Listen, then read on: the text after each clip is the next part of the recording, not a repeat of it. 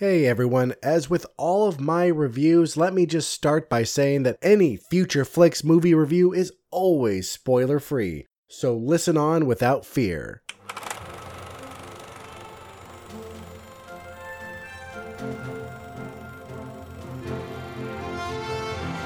A little known movie came out last week, and normally I wouldn't bother doing a review since I wasn't able to record or write one the very same weekend. But sometimes, just sometimes, a movie is either so good or so bad that I feel the need to do that. This is one of those movies. So here's my review of the movie and the book for A Monster Calls. A Monster Calls is based on a book by Patrick Ness, and I read that book. Normally when I do book and movie reviews, I separate the two for obvious reasons. Movies tend to have a problem following the book, even when the author themselves are involved in the writing of the script. There can still be problems. The Lost World, the sequel to Jurassic Park, was nothing like the book at all. And for that matter, Jurassic Park had a lot of differences with its movie as well. The Harry Potter series, though they kept the main story, took out quite a bit. I forgot if Rowling penned those scripts, but that's an example of differences there. And sometimes this is due to a lack of time. A book can have a lot more in it because it doesn't have a 2-hour time limit, but movies do. In the case of A Monster Calls, Ness wrote both the book and the screenplay and kept them almost identical. So that's why I'm melding the two reviews. So here we go. You should know the premise because you listen to this podcast. But in case you forgot, here it is. A boy is dealing with his mother's declining health when a monster comes to visit him.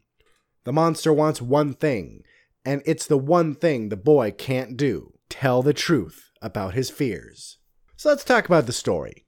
This is a kid's book, which blows my mind. This is a heavy story for an adult, let alone a kid. A child has to basically care for himself while his mother undergoes chemotherapy, and it's more than just, here, let me comfort you, for the monster. He has a mission, but he keeps his cards close to his chest. This isn't a simple coming-of-age story, not at all. This is a story that's applicable to anyone of any age, so I do hesitate to actually call it a kid's book and movie. I think the innocence of Connor, who's played by Louis McDougall, was needed for this story. The story needed a child main character who didn't have a lot of life experience, so he wouldn't know how to handle a lot of what's going on or what's being thrown at him. That's where the drama came from. Even if you're an adult and you've never experienced anything like this, you still at least have a better understanding on how to manage your feelings and how to put words to them and if what you're feeling is even right. This is a dark story, and I was prepared to cry when reading the book, no matter how it ended. Live or die for the mother, it didn't matter. The journey was going to be emotional, and the climax was going to be emotional, no matter what side it turned out in favor of. So going into this, you need to remember that. So before you watch this movie, you should ask yourself, do you feel like happy or sad tears today? Because one of those two things are going to happen during this movie. Because this is really about the journey. This story is about the journey of self-discovery for Connor and dealing with everything that's going on. So let's go on to talk about the acting/writing. And so this is kind of where I'm going to diverge a little bit on the book and the movie. Let's just talk about the writing briefly. This was a really well-written book. It is a kid's book, and you have to keep that in mind, so there's no real challenging words. I don't even think I was even semi-caught up once. I just sped right through. This was actually one of the quickest reads in a long time, not just because it was short, but because it was easy to read. And that's not really a bad thing. There's nothing wrong with reading an easy-to-read book. There is nothing wrong with reading a kid's book. If you want to read, you read. That is what's important. Just because you're an adult doesn't mean you have to suddenly start reading that horrible literature. You don't. Patrick Ness used childlike vocabulary to paint a fantastic picture. I saw where this was taking place. I saw the monster. I saw Connor, his mother, his grandmother. I felt what he was going through. It was all very effective.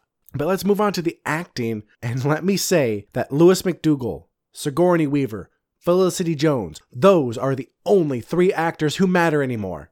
Everyone else can go home.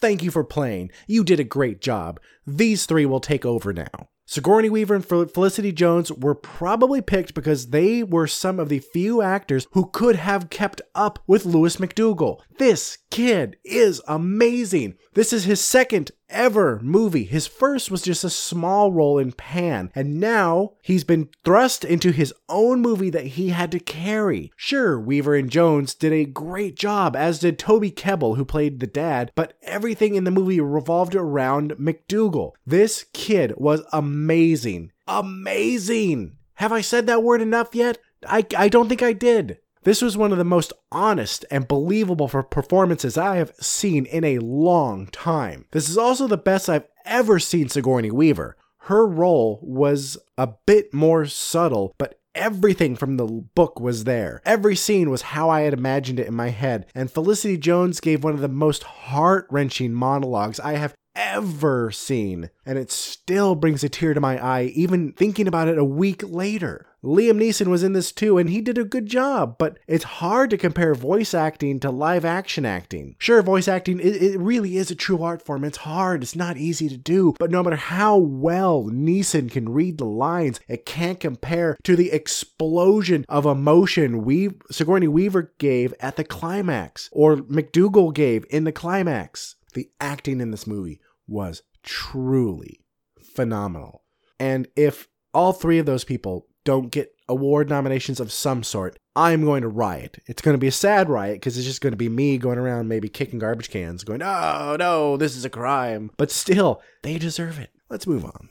Let's move on to the CG and other visuals. You all know that I'm very, very picky when it comes to CG in movies. A Monster Call had an estimated $43 million budget, and they did better CG than some blockbusters with twice or three times the budget have done. I can't even remember a single time that the CG even faltered and took me out of the movie. The monster was believable enough for the style of the movie. It didn't look like an actual tree came to life, but it was slightly stylized to fit the storytelling style of the movie. The monster tells stories in these movies, and when he told the stories, they were told in a watercolor-esque animation that not only worked in the movie, but tied itself into the story as well. Everything looked good, and it allowed me to focus fully on the amazing performances in front of me. For a movie like this, you don't want CG that blows you away. You want CG that allows you to not think about it. Sure, in a big sci-fi movie, yeah, you want to be wowed and blown away by all the fancy visuals. But in a movie like this,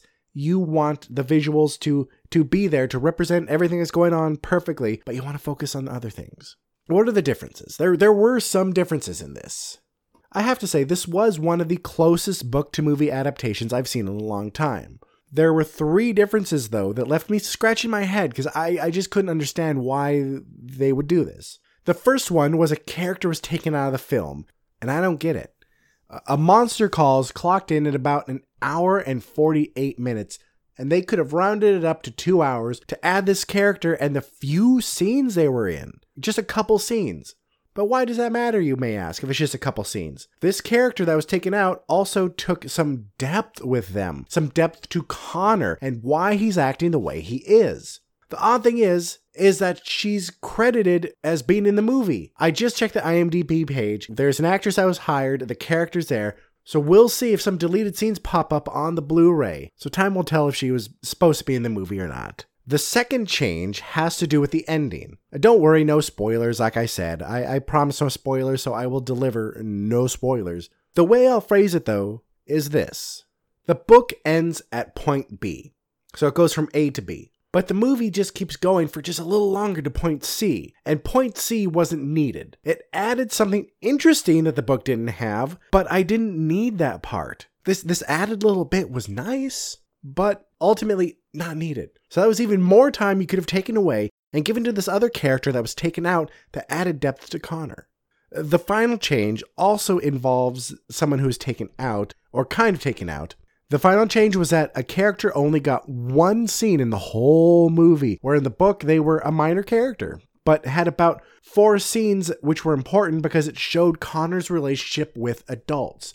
every character in this book mattered. All right, that may sound obvious. It may sound like the obvious thing to say, but here's an example. I just finished reading Silence, and don't worry, no spoilers for that, because a podcast should be coming out for that soon. But in Silence, there were some characters that one of the priests meets that if they were taken out, it would not have made the story suffer. So true, this character has added something to the book, but if you took that character and removed it, say if Scorsese is going to do this in the Silence movie, grabs his character and takes him out, nothing really would have been lost. That's not the case with A Monster Calls, so I'm still wondering why J.A. Bayona, I believe was the director's name, I'm still wondering why he pulled one character out and gave another one a smaller role. The characters that were left behind weren't important on their own, but they were important in relation to Connor. Both of these missing people had scenes that showed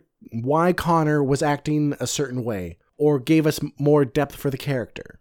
That being said, if I had watched this movie without reading the book, so I would never have known these characters existed, it wouldn't have mattered. It was still a great movie. So I really have to keep that in mind when giving my final review for the movie, just because if you, my dear listeners, have not read the book and you watch this movie, you won't notice a thing. You won't know what depth I'm talking about because it's not there. And you won't miss it because Lewis McDougall is a great actor and you can see it on his face. You may not be able to figure everything out that's missing, but it didn't hinder the story of the movie. All right, you guys know I try to keep these movie reviews short, usually about 15 minutes. Sometimes I push that, but this is going to be a short one. Here's my final word. This book is an amazing book that should be read by everyone, and this movie was an amazing movie that better win some sort of award because it deserves it. This is already going on the short list for 2017's Movie of the Year. I want to watch this again. I want to experience this movie again. I want to feel those feelings again. I want to see this perfect example of how to turn a book into a movie. This is an example of a time where everything came together perfectly. Even though I had that problem with one missing character and one character having a smaller role, even with that problem,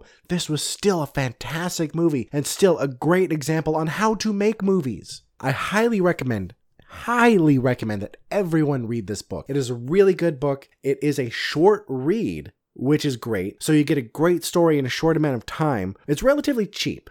Because it's out on paper, it's out in paperback now. Your local library probably has it. The Kindle store has it for cheap. There are ways you can read this. So I highly recommend everyone read this. My only concern is that if you have one of your children read it first, and then ask yourself, do you think they're ready for this? Because this book was written for kids, but I'm not sure what age I would give this to my kid at. I'm not sure what age it's meant for, but it's really, really dark and deep and emotional. So this is a great book that deserves a read.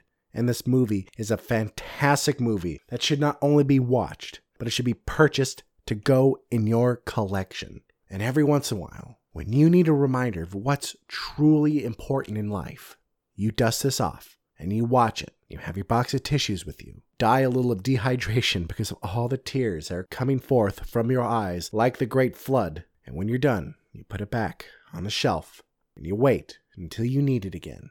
This is a Future Flicks First, ladies and gentlemen, a Future Flicks First. A Monster Calls, the book by Patrick Ness, gets an 11 out of 11. And the Monster Calls movie gets an 11 out of 11. A truly perfect score for a truly perfect story. This is a movie you need to watch. Whether you do it in a theater or whether you do it at home, you watch it. And this is a book you have to read. No matter how you get a hold of it, you read this. But now let's pick up the volume a bit. Let's pick up the mood a bit as we go on with our housekeeping, folks. So please stay tuned because on Friday the 13th, ooh, spooky, I will be watching 2 movies. I am watching Live by Night and I am watching Silence. So please stay tuned for reviews of those. Silence will be a book and movie review and Live by Night will just be the movies. But let's get on with the housekeeping, folks, and end this. You can find me on iTunes, SoundCloud, Stitcher, Spreaker, and any podcast listening app. as well as the Somewhat Nerdy website. That's www.somewhatnerdy.com. Need to reach me? Of course you do! Leave a comment for me on the Somewhat Nerdy website or the Facebook page. Be sure to like us. Leave a comment on SoundCloud. Hit me up on Twitter @BilliamSWN. Email me at billiamreviews@gmail.com. You on Instagram? Billiam_SWN. Are you on Untappd? Do you drink beer? Join Untappd. BilliamSWN. Though it's mainly, beer-related things on that. Be sure to check out the Somewhat Nerdy Radio podcast and the Nerds of the Square Circle podcast, also on the Somewhat Nerdy Podcast Network. Also check out the Watch Your Mouth podcast that our good friend Critter is on. Don't forget to check that Somewhat Nerdy site for all of the latest blogs and news. And finally, my dear friends and dear listeners, please remember that no matter where life takes you, no matter what your week has in store, just take some time to catch a flick. I'm Billiam from Somewhat Nerdy, signing off. I'll see you in the future.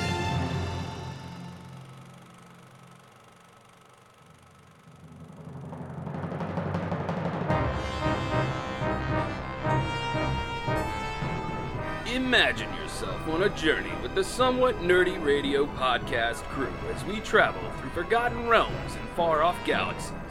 Your captains, the sensational Snarf Chris and the cunning Critter, constantly face an element of danger. Welcome to the Somewhat Nerdy Radio podcast, the bright light in the podcast sphere. Download and subscribe Somewhat Nerdy Radio today on iTunes and SoundCloud, or stream it at somewhatnerdy.com. Good journey, nerds.